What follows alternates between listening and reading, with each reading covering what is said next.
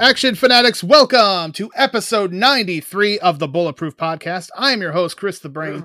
Joining me, as always, my co-host, Chad Cruz. Chad, a busy man, but you've made time for us here on the Bulletproof Podcast once again. That's right. I made exactly 58 minutes for you, Brain. So don't you dare go over that limit. We better move. Joining us to talk Ring of Fire 2, Blood and Steel on this episode is the preeminent expert on Don the Dragon Wilson at bulletproofaction.com.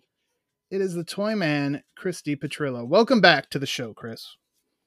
Glad to be here. Like sands through the hourglass, so are the days of Chad's life. So I don't know why you're in such a hurry tonight, because we're talking about a pretty good entry in the Dragon's filmography here. Absolutely. A PM Entertainment classic, and you know we love PM Entertainment at bulletproofaction.com. But as I mentioned, Chris, you are probably the biggest Don the Dragon fan on the staff. You have seen probably every movie he's ever made.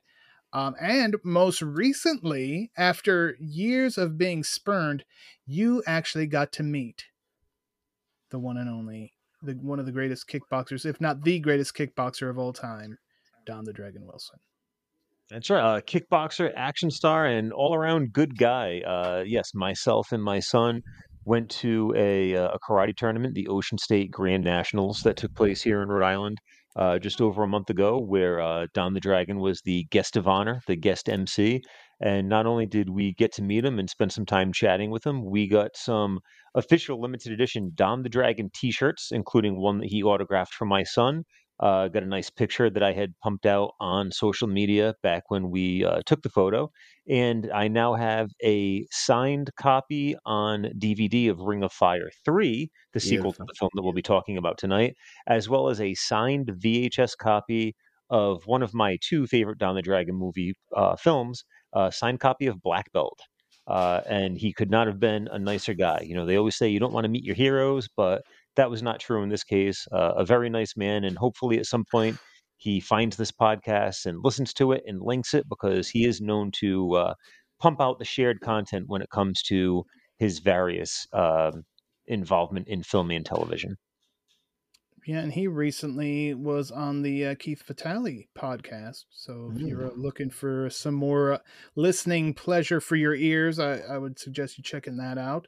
I also have to imagine, Chris, or maybe this is just my wishful thinking in my brain, but you had to sign him to a figure deal, right? Of course. While you were there, you're going to produce the first ever Don the Dragon Wilson action figure. I like how everybody thinks I have like this magic contract pen, like that pen that Cosby had on Nickelodeon in between shows. What was that show where he had like the pen to draw? Can't think of the name of it right now, but he had like that crazy pen that you could order. Picture Pages is what you're thinking of, but yeah, don't compare yourself to Bill Cosby. No, I wouldn't suggest that. I really think I have no witty follow-ups for that one. I really feel like you could have like a Legends of Kickboxing or Legends of Martial Arts toy line. You could just have all these awesome. Yeah, Don the Keith Dragon. Vitale, call him up. Keith Vitale. You could have Jerry Trimble. You could have the Chase variant in his Jerry Pelt realtor outfit. Well, see, I would be all for that, especially because we have started moving forward using a more modern articulated body, similar to the Elites, Ultimates, G.I. Joe Classifieds, whatever you want to call it. You guys have seen that with the referee figure. We've got additional ring crew figures coming out. So the next wave of the Legends, which will have Mr. Hughes, Savio Vega, good timing on that Savio Vega, because at the time of this recording is several days removed from Backlash. But Mr. Hughes, Savio Vega, Dr. Tom Pritchard, Brad Armstrong, Louis Spicoli, and the commemorative 40th anniversary set of Jim Cornette and the Midnight Express action figures.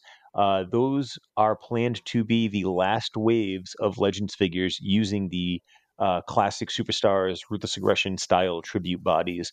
Everything moving forward as we move further and further into production with stuff at Figures Toy Company will be on the more modern bodies. So that should whet a lot of appetites for collectors who are looking for something similar to the Mattel Elites. Right. No, will you guys do like reprints of some of the older characters you've released? We'll go back. There are some guys that still have executed contracts with us. Right. There's still a window of time if they have renewals and stuff like that. First and foremost, obviously, as far as my plan would be to do more with Jim Cornette because he's just the best. I love working with him, and we just put out the pink and black figure for him, which not only sells like gangbusters as most Cornette merchandises want to do, but he also donated money to the cancer charity for sales on that one. So I'm sure that's probably going to be the first thing that we look at. There's been a couple of people that have proactively reached out about getting involved. Haven't signed anybody new yet. We're going to work on getting this stuff out and doing some of the unlicensed characters, like the ring crew, the cameraman, additional referees, stuff like that. But I've got a couple of things in the works. So as the months trickle on, I'm sure we'll talk about it on future podcast episodes. Cannot wait. And of course, that's figurestoycompany.com if you want to check things out. And what is your social media for Figures Toy? It's at Figures Toy Co. on the Twitter machine. If you just look up the company name on Facebook and Instagram, Figures Toy Company.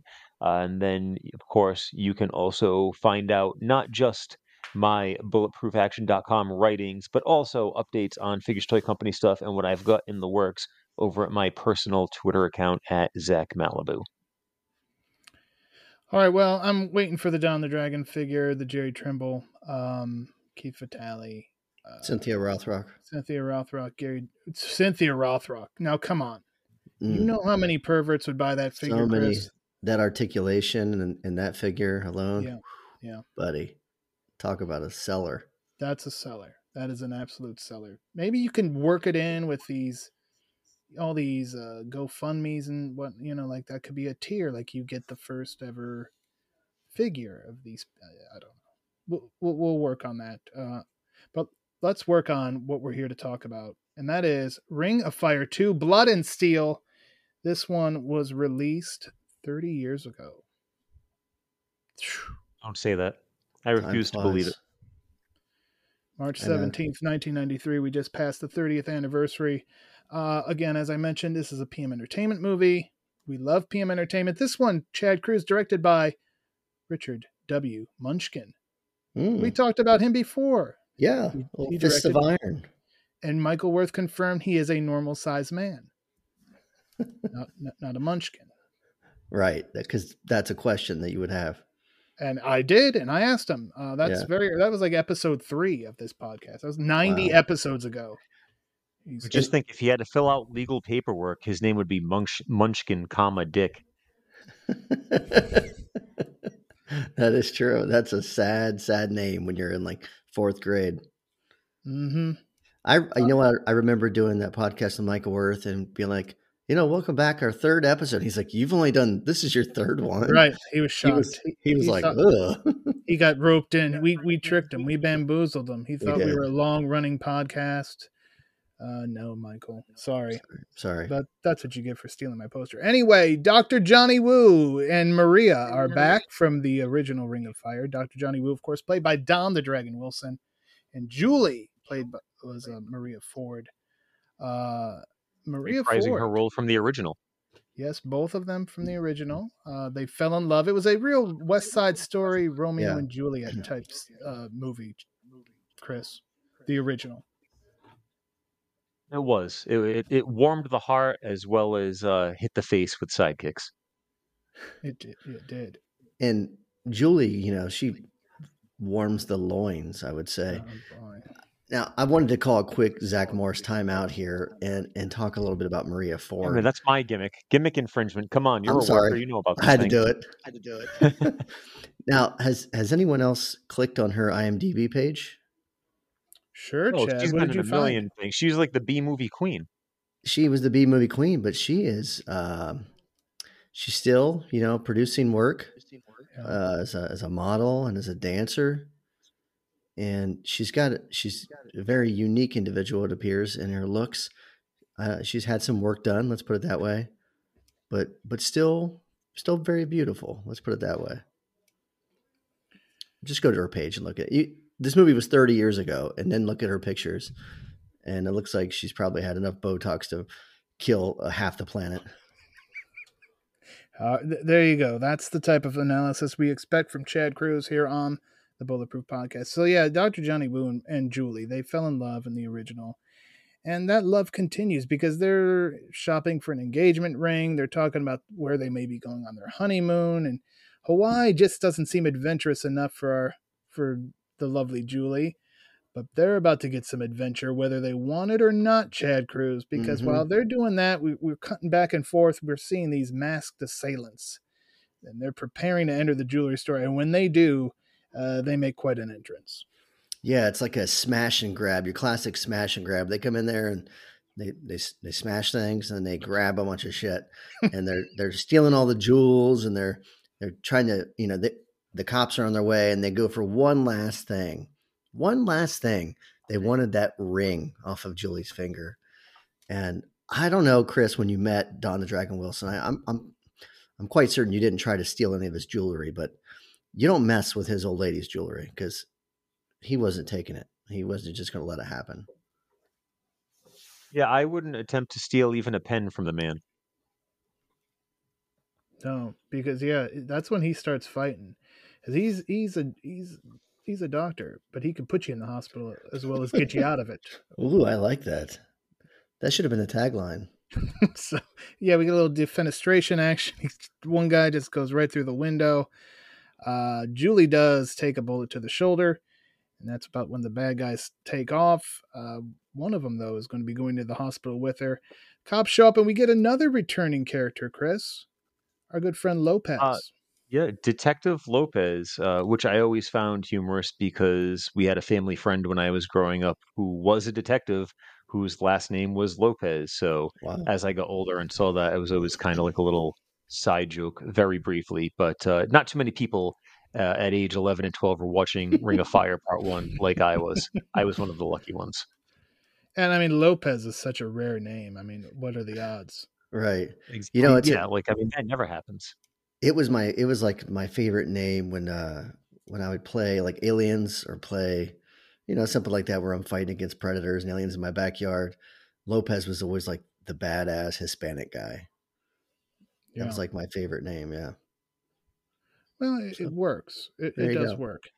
So the bad guys are fleeing. So you know what that means because this is a PM Entertainment movie.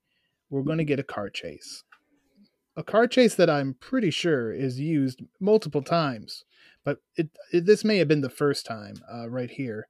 I believe it's also used in one of our favorites, Chris, To Be the Best. To Be the Best, yes. They love that Los Angeles River setting. Yeah.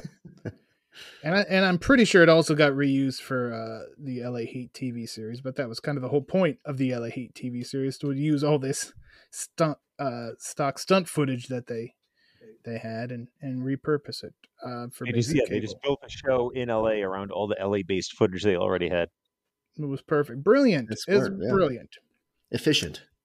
Indeed. And so we get the chase along the Los Angeles River, and of course it ends with the bad guy's car flipping, and it doesn't just flip, it has to explode. So that's one less bad guy on the streets of LA. Now we cut to the hospital. And Lopez is there. He has some questions for Johnny. Julie's there. She's got to get that bullet out of her shoulder.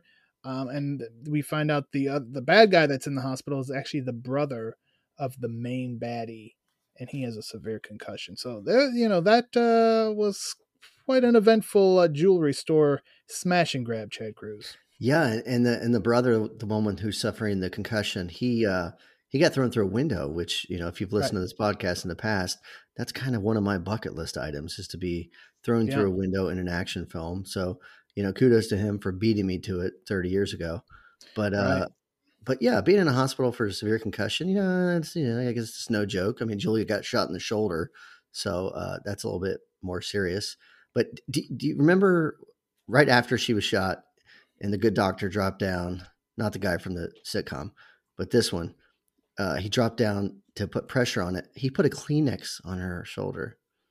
Did anyone else see that? I did not notice, but it was funny. You have a trained eye for these types of things. Yeah, I guess so. So, I may have been enamored by her beauty and not looking at the Kleenex. That's possible. Or, You know? or were you never mind. were you Or, looking at the Kleenex because or you were was enamored I by her looking for a beauty? Kleenex? I don't know.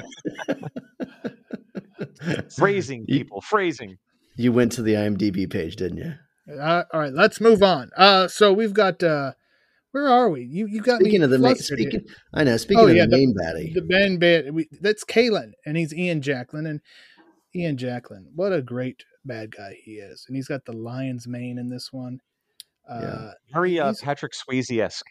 Yeah, he's very good in this, and then he's got his right hand man Predator, Evan Lurie, and they're both plotting like, oh, okay, that was bullshit. What happened at that jewelry store? We're gonna take care of this. And Lurie and his demolition hand-me-downs. Yeah, really. They should have name swapped these two guys. I mean, come on.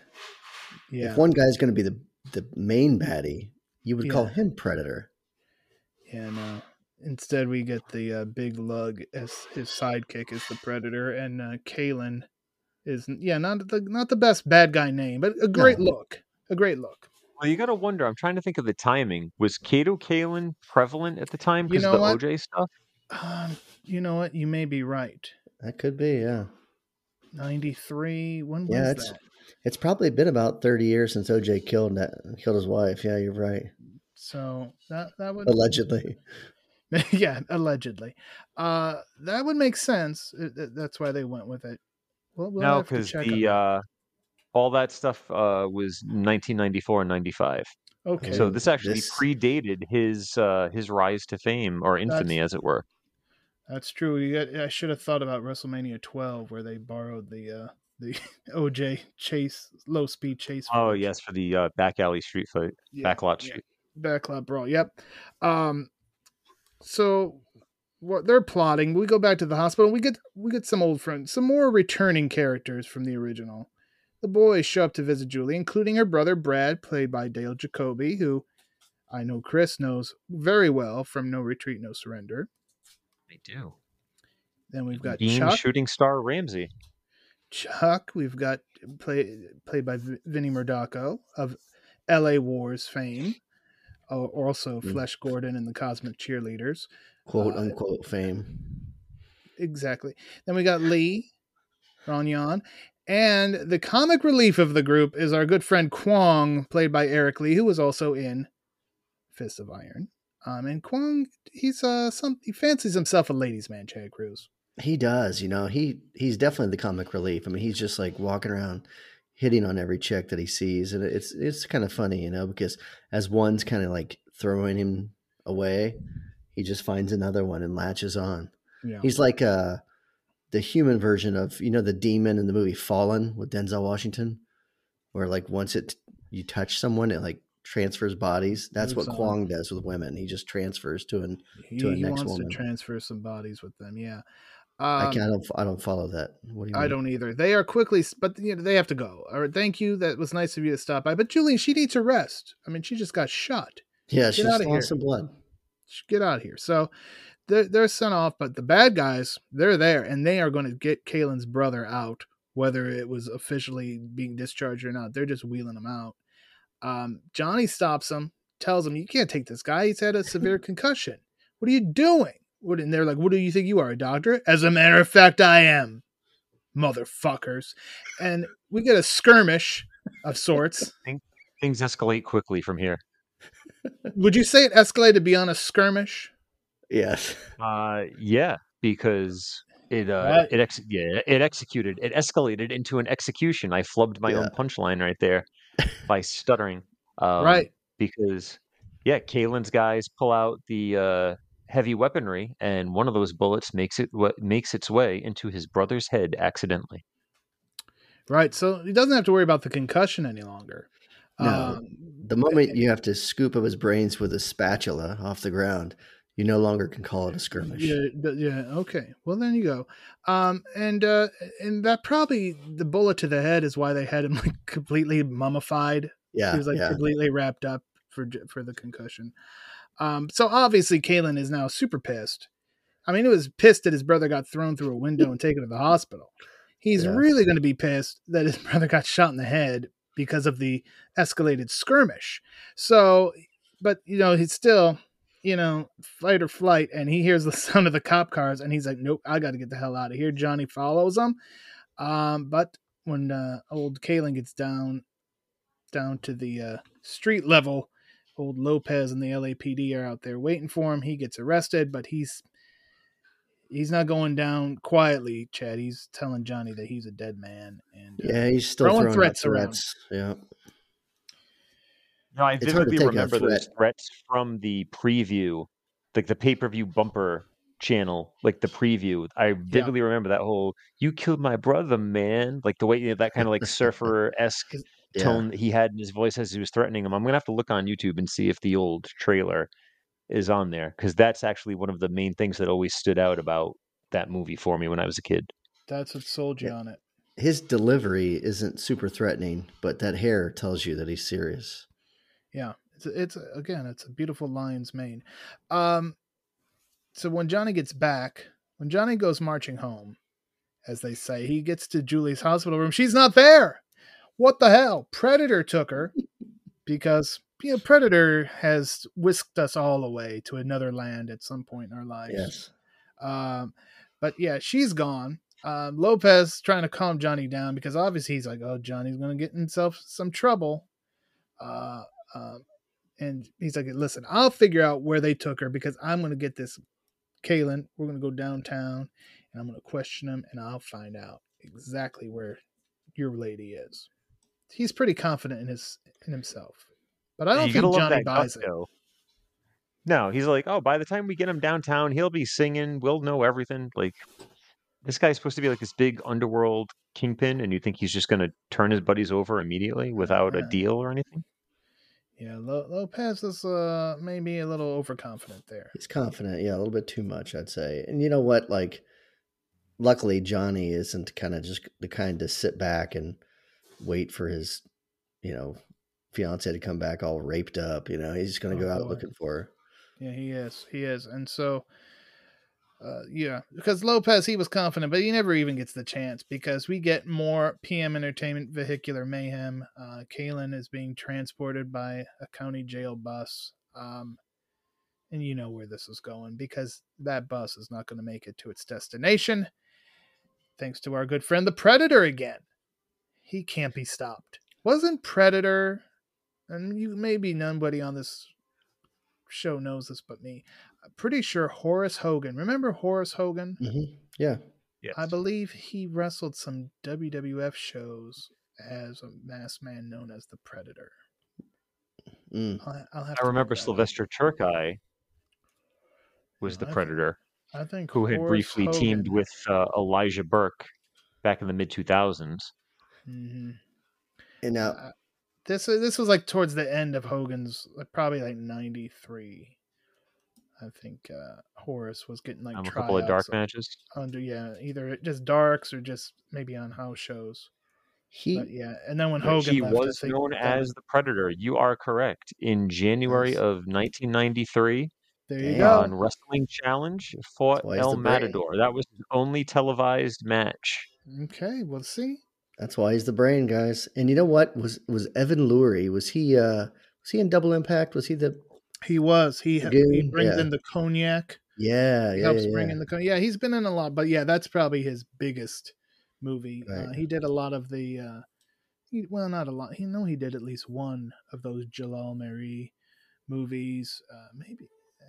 But that's what. Very good eye, Chad. He is definitely a Double Impact man. But he's also very good at busting out his buddy from the jail bus. He's good at, he's a good right-hand man. So maybe he deserves such a cool name. I guess so. Those jail buses, though, if you got that assignment as a sheriff deputy or whatever, and they're like, hey, you're going to be riding the bus. I'm like, no thanks. Can you just put me in the jail or something? Right. Because those things always get taken over, always. Nowhere to Run. Another Jean-Claude movie. Yep. Let's reference as many as we can. Another 48 Hours, wasn't it? Wasn't it in that one? I believe so. Yep. All right. Well, now Johnny's gotten word to his boys about what's happening. So there we get a little asking around montage, looking for information. And Johnny gets some information, Chris, because apparently he has a regular at the old ER. And What does it take to be a regular at the ER? I guess you just got to get shot or stabbed a lot. I A lot could of tell bodily you harm, right? dozens Oh yes, of okay. regulars at ERs. That's true. Yeah. You are. I was gonna say you're in that industry, but industry is not the word. You're in that field. I'm assuming it's drug related. Some people multiple times a week. Trust me. Is it drug related? Is it just? Yeah, yeah. I mean, that would make sense. A lot of them, you'd be surprised how many. Or hypochondriacs. How many? Yeah, just like people who are living on the edge of death every day. Just your COPD and CHF and diabetic, and you smoke 3 packs a day, and you got lung cancer. It's just like, so every day they just somehow make it into the ER, and then you got the people who've, I've run on the same person overdosing 4 times. You know what I mean? They just can't. Modern medicine's keeping people alive. They just keep fighting against it. Speaking of fighting against it, they just don't want to live, apparently. So yeah, well, the regular here tells Johnny about this underground world filled with weird gangs. And boy, was he right. We'll find out. Lopez is there. He's there to give Johnny the great news. Not that he found out where Julie is. No. Kaylin has escaped. And then moments later, Johnny gets a phone call. It is Kaylin. And he tells Johnny, it's going to be an eye for an eye. Killed my brother. I'm going to kill your fiance. Oh, but you know what? We could work out a deal. I'll take $250,000. So apparently he had a value on his brother's life. That's pretty and a high, value though. on Julie's life. Well, that's true. Kind of putting Johnny on the spot. Like, is she worth $250,000 Johnny on the spot. to you? I like it. Johnny on the spot. Oh, you know what? And that was unintentional, but I like that you rolled with it. Kudos to you. Imagine the student loan debt that the doctor's in too. He probably. Yeah, I get calls about especially back then where there was no forgiveness or anything. Maybe, yeah. If you take down underground criminals, they just forgive your student loans. Maybe. Well, that would make sense. I don't think anyone would have a problem with that. Yeah, I'm all for it. So, all right. Well, Lopez again is like, hey, wait a minute now, Johnny. Don't you can give him that money and he'll still just kill everybody. Let's figure out what the meeting place is and the time, and we'll set this whole thing up. But again, he's already proven himself ineffective with his whole I'm going to figure this out. So Johnny talks to Lee, and Lee has found out about this underground place too, and he's found out where one of the entrances is. So I understand Johnny not worrying about Lopez and the cops because they've kind of screwed this up already. But why does he go in without his boys? That's the thing that didn't make sense to me. Well, he goes. I know time is of the essence, but yes, he does say like meet foolish things. Doesn't he say like meet me there? Like get the men, get the guys, and get the men's, and meet me there. Yeah, but he must have just beat him there, and then he just didn't want to wait. I guess that makes sense. I don't get why he goes in there like unarmed. He's a lethal weapon, Chad Cruz. I'm aware of that, but so is a guy with a machine gun. He I know there's no put guns you in the hospital and get you out. You understand what I'm saying? It's the doctor. He all the pressure points. He doesn't like killing unless he has to. Right. Well, he might have to here as he goes into this underground world. And the first thing he sees is these mask-wearing dudes. They got flashlights. And they rip off Johnny's shirt. And that's good because we got to get him out of doctor mode, Chad, and get him into action. That's true. Mode. And, action heroes and shirts, they don't always go together. They often don't, really. They don't need a shirt for what they're doing. Unless you're Steven Seagal. Please keep a shirt on. Right. Put more clothes. He likes huge jackets, too. Yeah. Yeah, he does.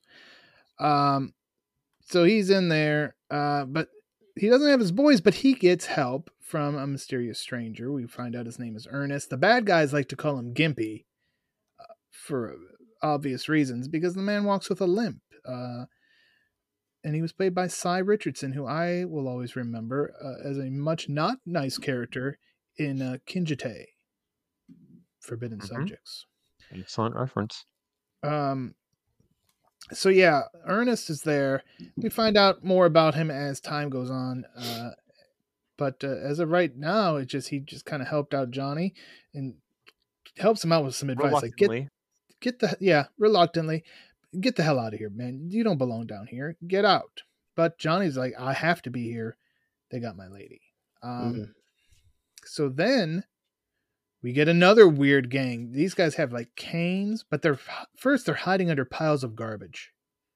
They're a garbage gang, Chad. They're like the Garbage Pail Kids, Chris. Oh, now wait a minute. Hold on. Except they're grown men. They look like garbage football players. They had like the beefy shoulder pads and everything, and they were swinging canes around. It was definitely a choice. Definitely a quirky gang. Yeah. Luckily, the version I watched was so dark I could barely make out the figures in the dark.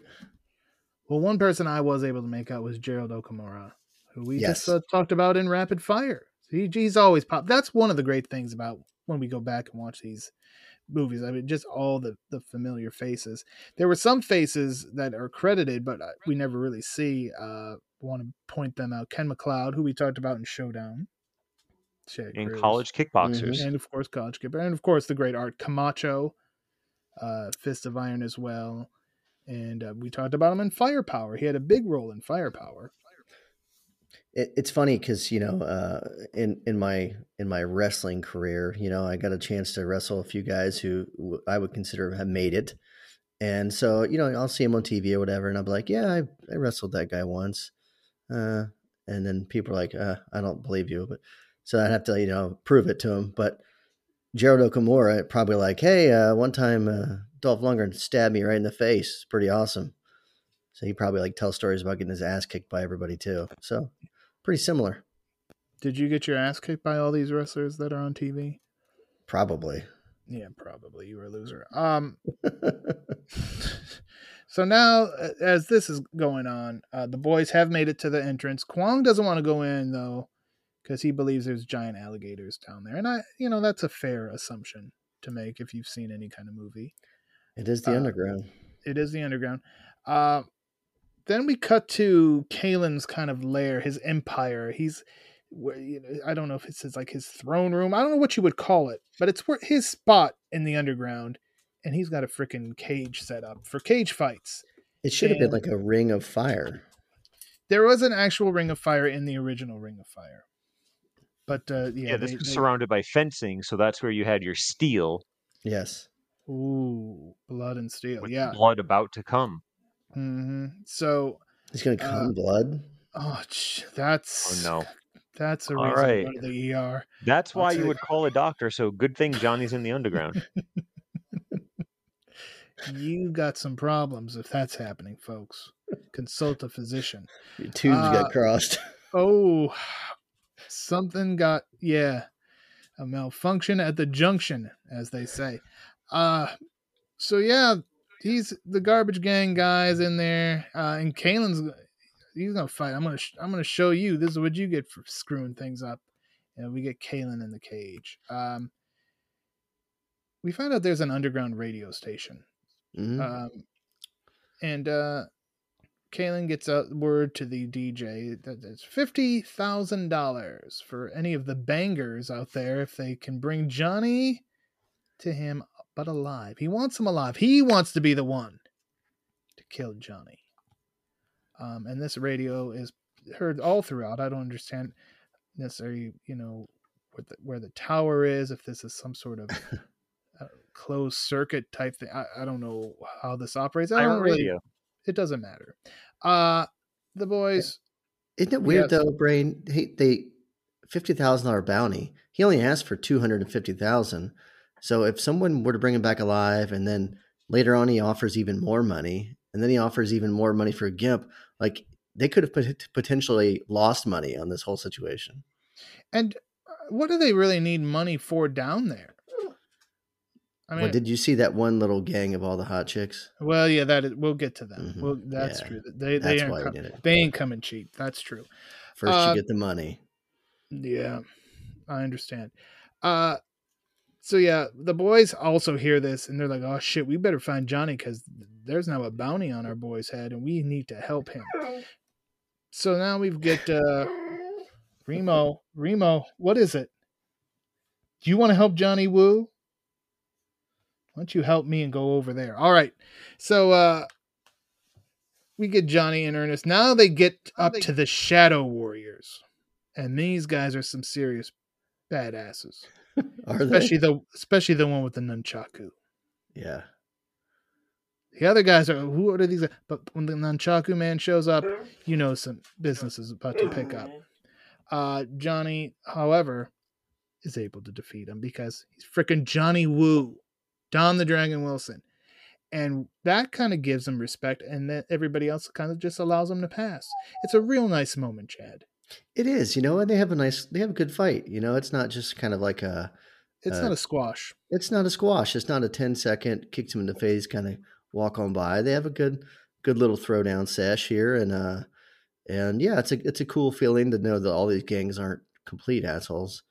But yeah, they let him go by, and then later on, his boys kind of show up the same place, and it's a different story. But yeah, for the moment, he's leaving breadcrumbs in the form of people's bodies. He must be, because they follow the exact same path, even though they don't have the guidance of one Ernest. They're just, and Ernest made it sound like there's all sorts of ways, and he can go from L.A. to San Bernardino and back, and yeah, I don't know. It's a little convenient, but maybe it's human body breadcrumbs. And the blood that you were talking about earlier. Oh yeah. You were all right. Anyway, after that, after the boys kind of going through, now Ernest and Johnny make it back to Ernest's place, and Johnny starts kind of asking him about, what the hell's going on with you? Why are you down here? You seem to be somewhat normal. You're not wearing a mask and flashlights and whatnot and living under garbage heaps. What's the deal? But, I want to help you, Ernest.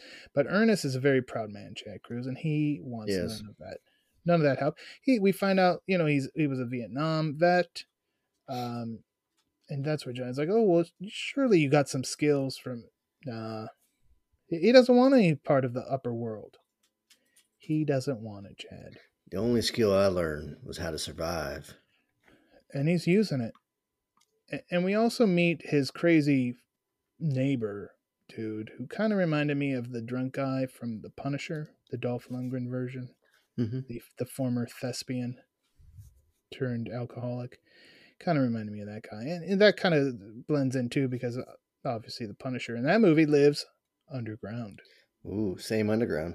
Wouldn't that have been something if they walked by and Predator or Punisher was there naked at his altar? He just keeps riding by on his motorcycle, just super loud. Like, oh my God. Yeah, they think it's Predator on the motorcycle, but it's the Punisher.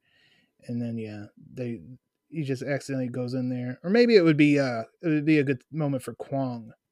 He thinks he's going in to see some hot chick, and he opens up and there's naked Dolph Lundgren praying at his altar. Yeah, that'd be a hilarious situation. Now after we meet the crazy neighbor, though, we need some more cage fight action, because it's freaking PM Entertainment. You're gonna have car chases, you're gonna have fight scenes, and sometimes you get some nudity. This is a kind of one of those rare ones, Chris, where we really didn't get any kind of too much sexy time in this one. Not as much as you would expect. You would think that being in an underground, fight arena, a playground for the depraved, you would see something like, sex slaves or dominatrixes or something like that. Topless cage dancing women or something. Yeah. We get a very slight taste of things of that nature a little bit later on. But yeah, not as much TNA. It's pretty much all about the brawling and the beatings and the gang activity. TNA. Although, I think you think that's like a Don the Dragon thing, because he's more pretty wholesome. Yeah, it's more straight up action. I mean, Black Belt was probably the one that had the most sexy time So there. that's why that's your favorite, you pervert. I mean, while DJ Immershine is an attractive lady, that was, I mean, when I was going to say, when you think about it, it's basically just, the martial arts version of The Bodyguard, and actually came out before The Bodyguard, as we know, because I reviewed it for bulletproofaction.com. But yeah, it seems that he's more of just like a straight up, action hero. He doesn't really do the whole romantic leading man role as far as the action hero type. And that's fine, because when you are a 13-year-old kid, sure, you want to see a little bit of TNA, and we got some of that in Ring of Fire Part 1 too, actually. You just want to see people kicking ass. There are two Right. things you want to look at. You want to look at hot girls or people kicking ass. And sometimes you can't have one without the other, and sometimes you have to have one or the other. And this is one of the times where you just got straight up action. Yeah, a lot of action in this one. And as Chad alluded to, the boys have now made it up to the Shadow Warriors, so we get some fighting action there. But meanwhile, Johnny and Ernest are at the final gang, and these guys have skateboards. And this is where I think the DJ kind of but the DJ's just straight up got the hots for Johnny Woo. Yeah. Like this DJ.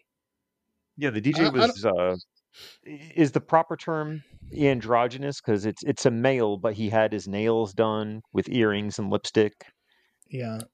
He was doing his own thing. And but he wasn't playing it for laughs. He was just very eccentric, eccentric. It wasn't like a gag character or anything like that. He wanted to. No, what I want to know is, he spent the whole movie kind of, teasing Johnny and alluding to stuff like that. When did he see him? Yeah, I was going to say, were there cameras? TV in the underground? There could be. Maybe that's I think he's attracted to the attitude, the aggressiveness of Johnny. Doctor status. He heard doctor. He's trying to get doctors, surgeon cash. Doctors do it for some people. Yeah, people in uniform. That doesn't work anymore, by the way. Well, you don't need it to work, Chad. Anyway. Right. Anyway. What I wanted to say was, I don't even think Don the Dragon's wife ever was this hot for him as this DJ is for Don the Dragon Wilson in this movie. But I don't know Don the Dragon personally, like Christy Petrillo, the toy man.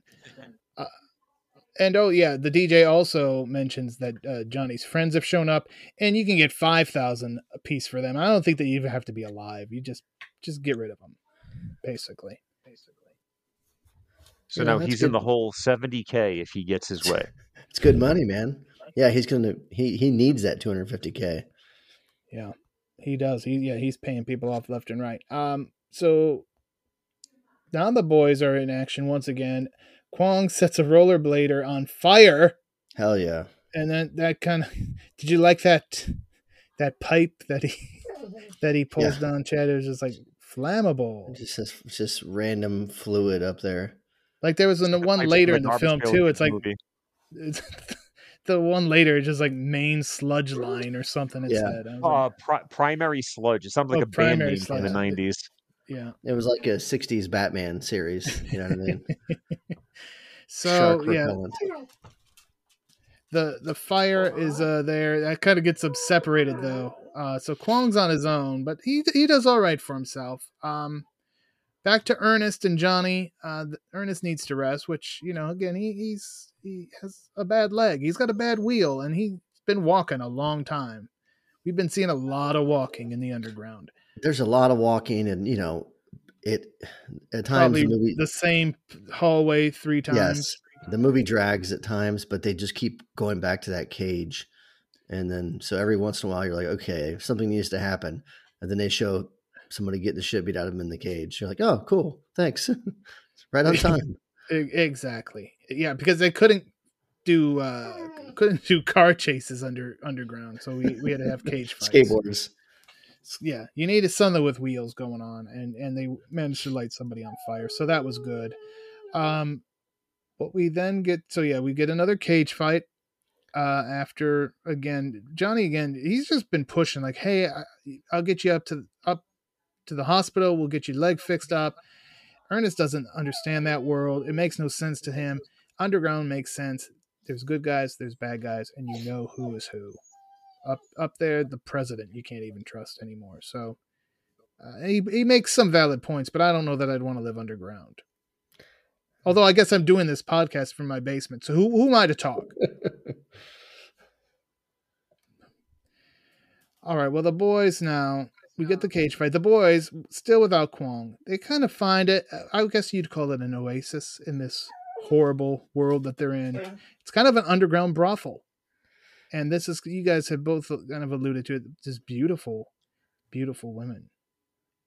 And the guys think Brad and Chuck and Lee, they're very happy with what they found, Chad Cruz. Yeah, they're thrilled, in fact. And, you have to, okay, the movie kind of runs, like everything happens super fast, right? They go from just being buddies with Johnny to now, and one's the sister, one sister of the one, Brad, right? Is it Brad?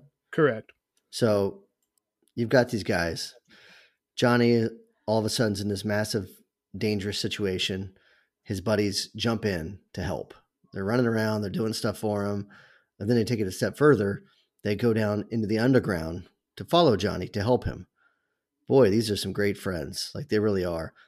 But the first opportunity they have to meet some sexy ladies, they forget everything about Johnny and forget about Julie. They don't give a shit anymore about Julie.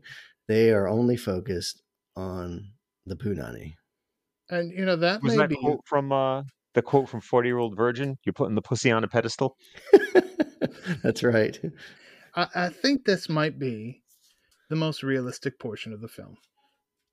Probably. You know what? Those ladies. You forget all about your friend for a woman. Yeah. Yeah. Like it's hard to believe. Like, do I have anyone in my life that would come to some underground world to help me accomplish a goal? Maybe I do. Maybe I'm fortunate enough to do it. Do I have a friend that would forget all about me if he had a chance to get some? Definitely. I've definitely had friends like that in my years. So again, that may be the most realistic part of the film. But to your point, Jed, I mean, that's his sister that got kidnapped. Yeah, but he was pretty horny. He was. He was listening to that DJ get all hot. Yeah, that DJ would really set the mood. Turned him up, man. Turned him up and turned him on. All right. So we've got the guys are there. And that's not going to end well for them. It's not going to be what they're hoping for, because they end up drugged by these ladies are going to collect that $5,000. It's a trap. Or was it? Yeah, it was $5,000. They're going to get that money. They're going to get that money. So these ladies are smart. These are probably the smartest characters of the underground. They really are. Yeah. Kwong he's doing his own thing. He's battling three guys on his own. What are those gimmicks he had? They're not nunchucks, but they're like, what are those things called? The 3-segment staff deal? The 3-segment staff. That's what, yeah. And they're doing great little fight scene there for Eric Lee. And then Eric Lee, meets a rather muscular woman who I'm surprised Albert Pune didn't cast in something. Must have missed this one. So he meets her. So now, again, the hot women have turned in the boys, Chuck, Bradley. They're now prisoners of Kaylin. Kaylin asks Julie, hey, do you know these guys? Oh, no, I don't know them. She knows them, obviously. She's just hopefully she's trying to protect them, because probably figures if, you know these people? Well, I'm going to do something horrible to them to further torture you. Then he lays one on her, whether she wanted it or not, Chad Cruz. And then throws poor old Brad in the cage to fight. And meanwhile, though, Johnny and Ernest are fine. Their long journey is almost over. But instead of going together, they split off, Chris. Johnny wants to go to the cage fights, but Ernest has other plans.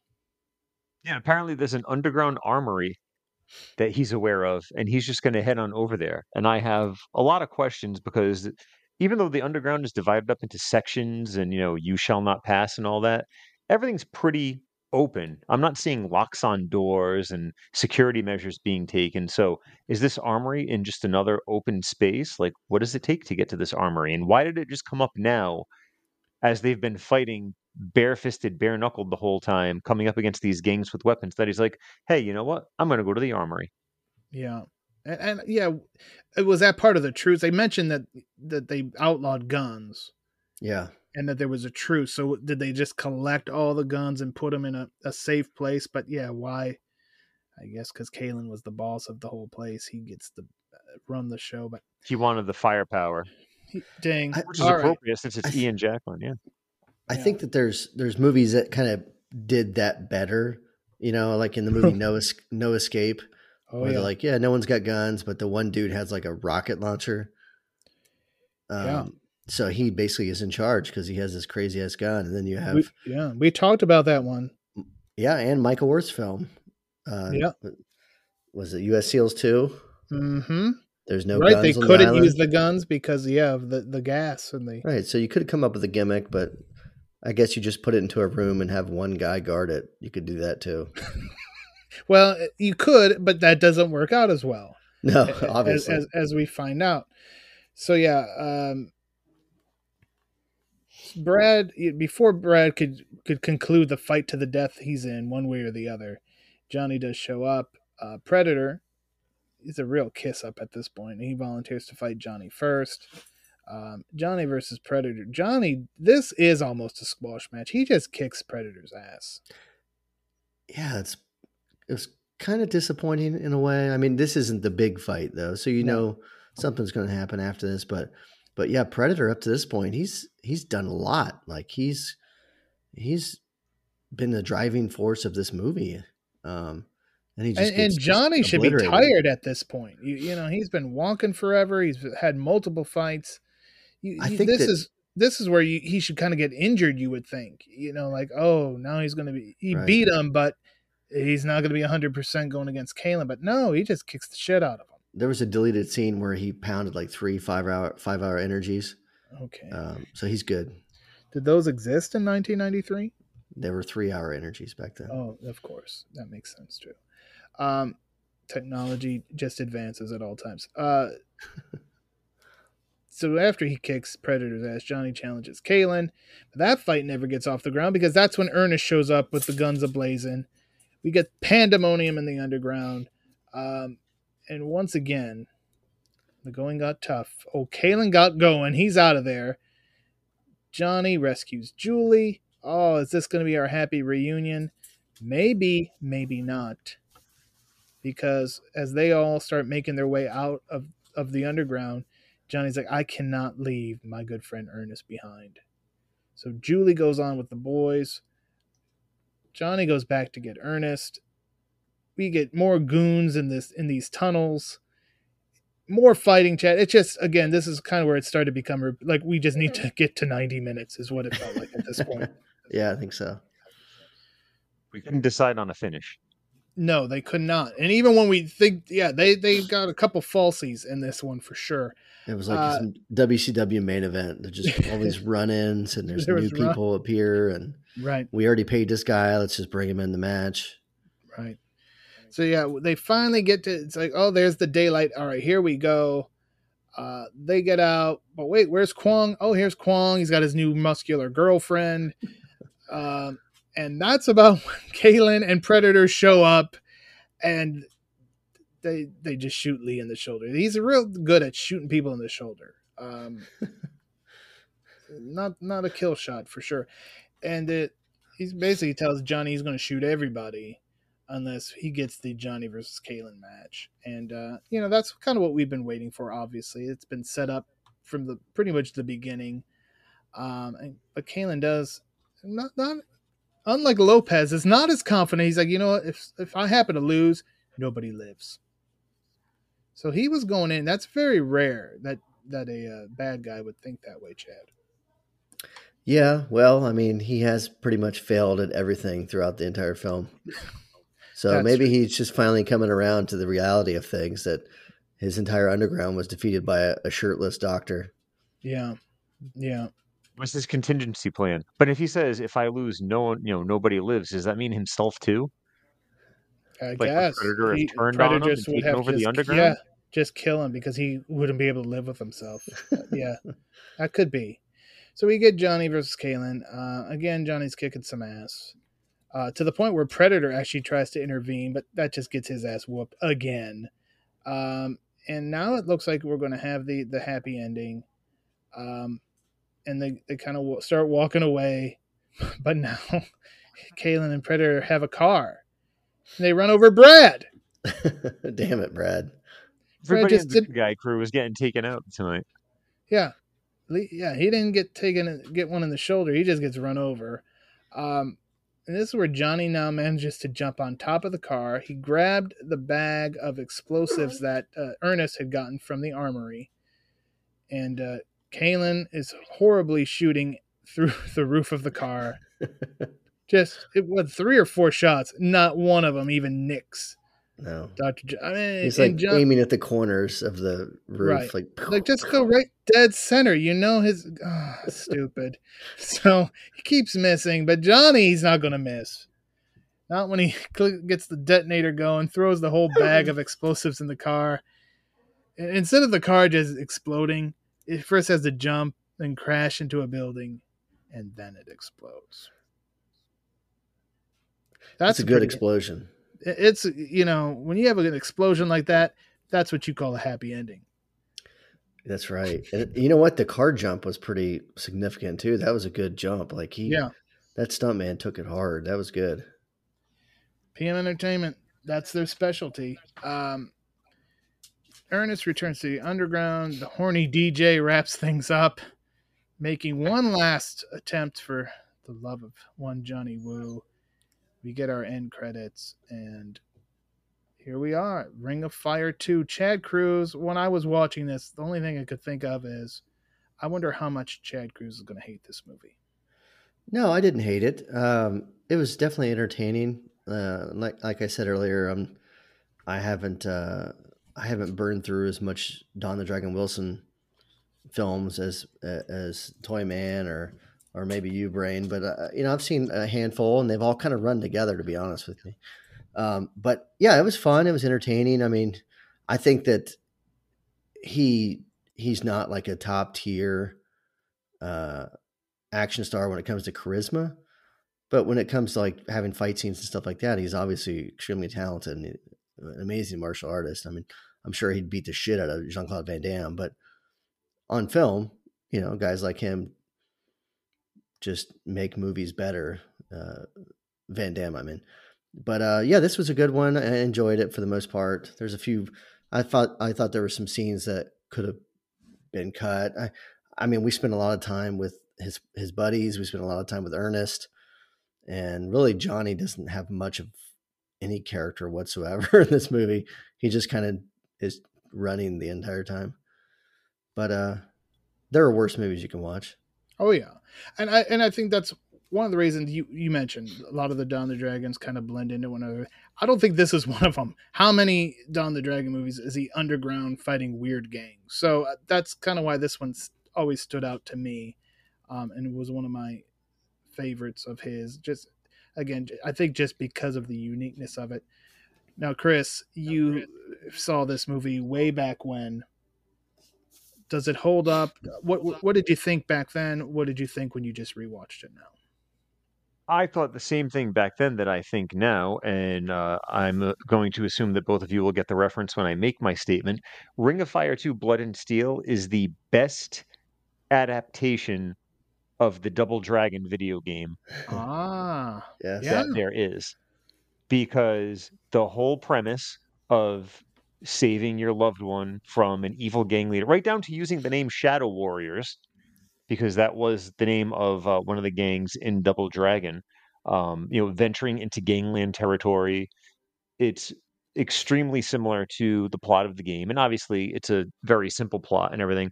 But the eccentric gangbangers, the muscular women that are carrying around the whips, and, walking through and basically, oh, you've earned their respect. You may pass. It's basically that Johnny was conquering each level to get to the final boss.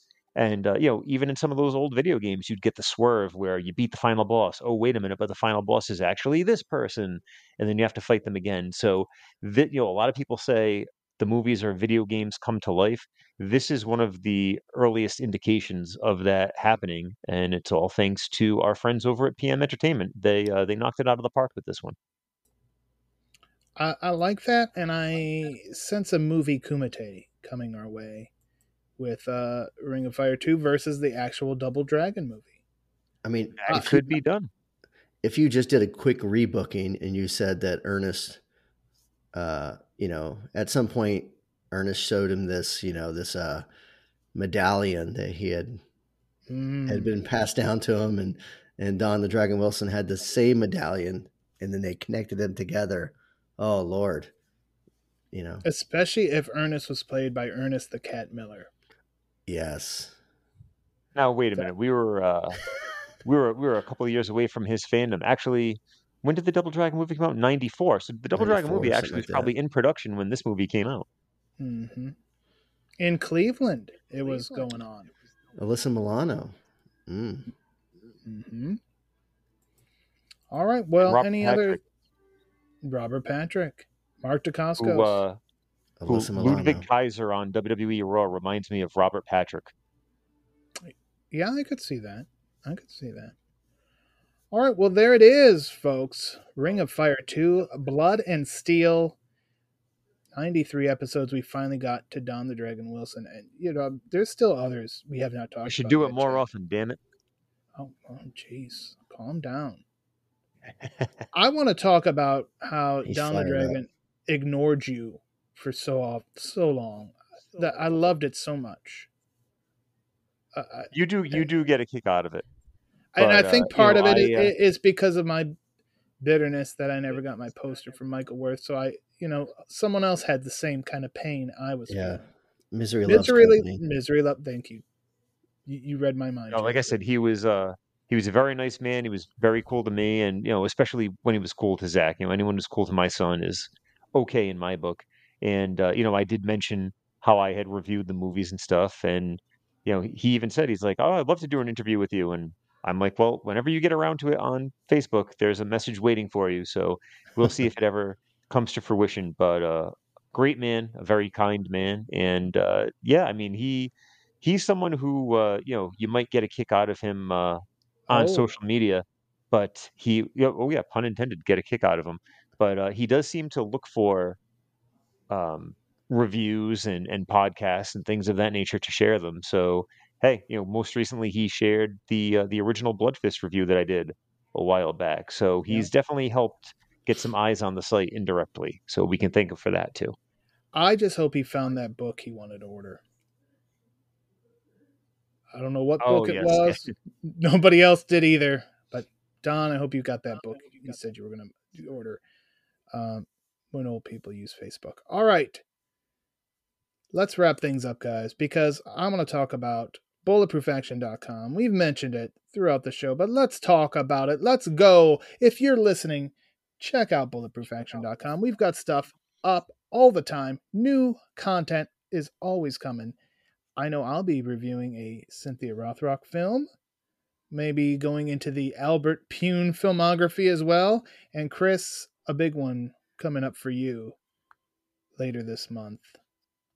A franchise that you absolutely love.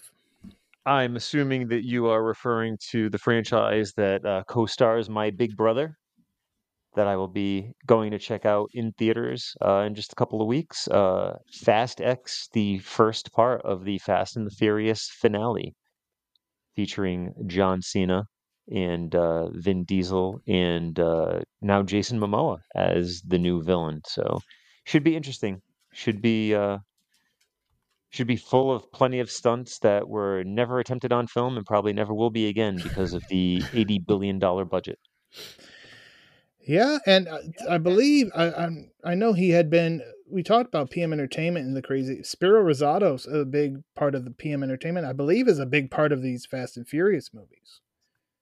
Yeah, to my knowledge, he's still kicking around the stunt world. Yeah, I mean he's kind of the godfather of these crazy car flips and explosions, and where it's come from the PM days to where we're at Fast X is just insanity. Of course, CGI is very helpful in some of that as well. I'm going to give you a very quick slice of trivia that you probably didn't know, and you'll probably forget it as soon as you hear it. But for whatever reason, this has always stuck out to me. So he did the stunt work on Fast Getaway with Cynthia Rothrock and Corey Haim, which I had talked about a long time ago. And there's a scene where Corey Haim meets his mother's neighbor, like the hot girl that lives next door, and she's got like a rabbit. And the rabbit is actually credited in the credits of the film, and it was Spiro's bunny. So it was listed as Bunny Risottos. Amazing. So his rabbit actually got a star credit in a film. So a rabbit has beat Chad Cruz. Yep. I hate that rabbit. I love it. Chad Cruz, do you know what you're going to be doing at all? I'm thinking about doing a Jet Li film. Yeah, you've said that 4 episodes ago. Did I? You promised it a while back. All right, there's going to be a Jet Li. Just keep waiting. I don't know for sure if I'll do this or not. But our good friend, Paul London, is going to be in another Lifetime movie called My Best Friend, the Baby Snatcher. Oh. And if there's even one scene with partial action in it, I may review it. I don't know for sure, but I definitely should. I'm going to check it out for sure. But, I think. There's got to be someone snatching babies up. There's got to be. Yeah, there's got to be some action. So try to get more of that female demographic to bulletproofAction.com. Is he playing a detective? I don't know. I don't think he's playing a detective again. I know the last one he did. His character's name is Tom. I don't think he's a detective, but that one I believe is on May the 18th on the Lifetime Movie Network. So I want to check that out. So maybe I'll talk about that. I'm definitely going to check it out. He could be. Again, always love to support what Mr. London is up to. And he's always been very supportive of us here at Bulletproof Action. So it's nice to return the favor. Chad, what do you want to do next time? We've been doing a lot of 90s. I'm almost feeling like we need to go back to the 80s. I'd like to, why not go back further? Oh. Who's going to stop us, right? Nobody. That's right. So we got the new trailer for the Meg 2 dropped. Yeah. Maybe we find ourselves a certain shark movie. Oh. Maybe not the original, but maybe one of those sequels. I don't know. Maybe. It's just an idea. Well, maybe. I know Ryan Campbell's very excited about the Meg 2. It does look pretty awesome. So, that should be interesting. So, yeah, maybe we will do a shark-related film. Memorial Day. Is it Memorial Day weekend? Or no, it was the 4th of July. Or is it Memorial Day when the beach just opens? That might be it. Memorial Day. That sounds right. We'll have to do some research on that. All right. I don't know either. And we could do something completely different. Yeah. If we carry on with this, 90s gimmick, we could do we'd have to do Double Dragon. We could do Double Dragon from 1994. Yeah. There you go. We could do that. Basically, what we're saying, people, is you're going to have to stay tuned to find out what we're going to do next, because we don't have a plan right now. And sometimes those are the best ones, Chad. Sometimes they're not. Sometimes they are. I don't know what I'm saying anymore. Yeah, you just got to listen, and you be the judge of that. Right. So that's a great reason to subscribe as well, because it'll just pop up. It'll just pop up one day. You'll be like, what the hell's going on? Oh my, they're talking about this now. Awesome. So there you go. So again, thank you, Toyman. Again, figurestoycompany.com for all your figures needs. Possibly Jerry Pelt figure coming in the next 20 years. I don't know. Complete with his was it Remax card? His realtor sign. Yeah, he needs that sign to put in the front yard of whatever he's selling. Chad Cruz is going to review a Jet Li movie at some point in the year 2023. Could be May. Maybe not. We'll find out. Oh, I know Matt Spector's got some new image. Operation Delta Force 2. Oof, I've tried that one out. Oof. Mayday, as a matter of fact, I believe is the subtitle, which I'm guessing is why Matt Spector picked that movie. Call me crazy. He's good like that. He likes his themes. And so, yeah, that's coming up as well. All right, guys. Thank you. And everyone listening, guys, gals, house plants, whoever's listening, thank you so very much. And as always, stay tuned for more of the Bulletproof Podcast.